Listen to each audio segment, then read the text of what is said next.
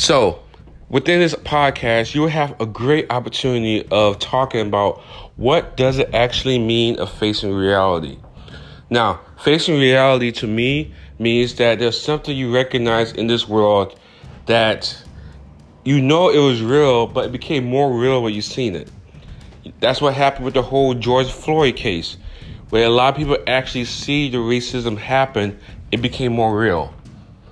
But there are a lot of different things in this world that are more real once you experience it.